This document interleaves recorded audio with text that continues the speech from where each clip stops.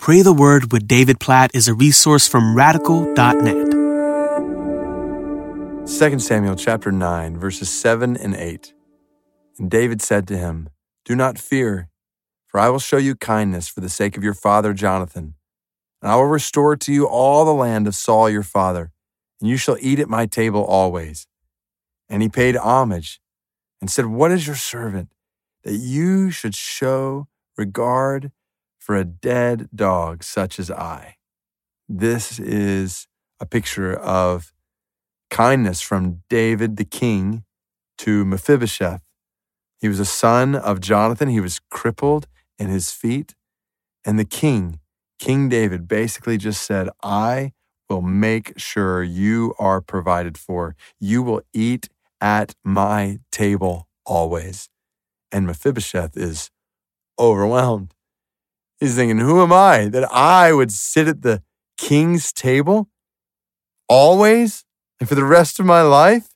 That I would enjoy this privilege?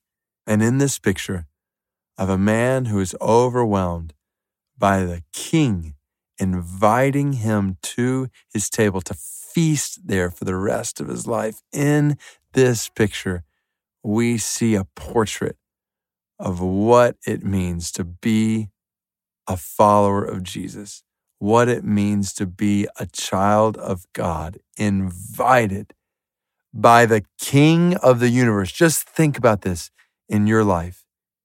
You have been invited by the sovereign King of the universe, the creator of all, the omnipotent, sovereign ruler of everything. He has invited you to feast at his table, not just for the rest of your life here on earth, but forever. Even what we're going to do right now as we pray in just a moment. Like, we have been invited to come into the presence of the holy God of the universe, the one true God, King over all, and we have communion with him. And not just get to talk with him, but he speaks to us. And not just does he speak to us, but he strengthens us, he satisfies us, he sustains us, he helps us, he leads us, he guides us, he directs us, he blesses us. We could go on and on and on and on. We have been invited to feast at the king's table.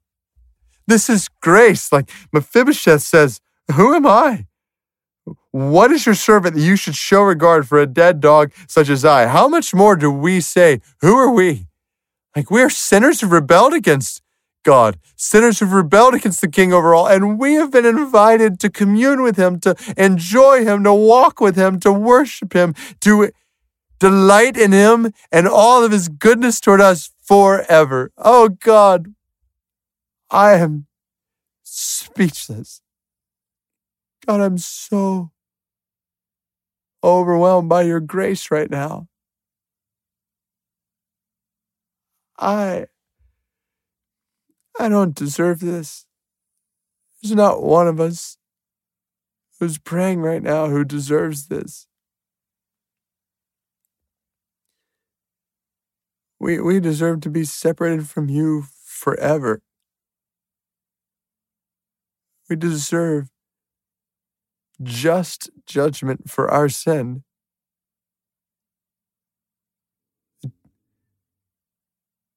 Eternal separation from you. And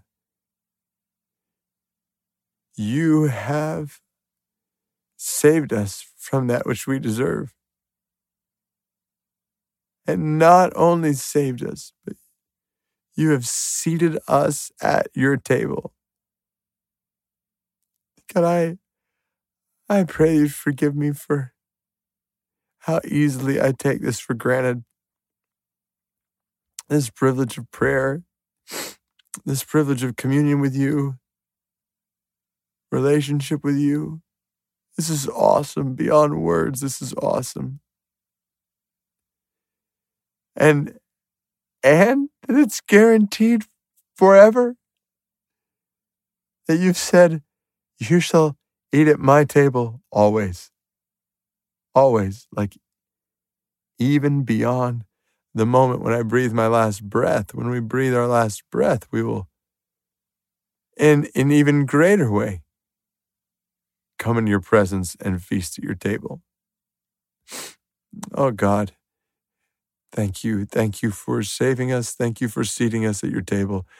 Help us to take full advantage of this privilege you've given to us. Pray that you would teach us to pray and teach us to live in a way that honors you as our King and spreads your kingdom. Help us to invite others to the table. Help us to not keep this invitation to ourselves. God, we pray you'd use us today to lead somebody else to come to your table. We pray that you would bring the nations to your table, bring all the people groups of the world to your table, and use our lives and our churches toward that end. We love you, God, and we praise you for the privilege of a seat at your table. In Jesus' name we pray. Amen.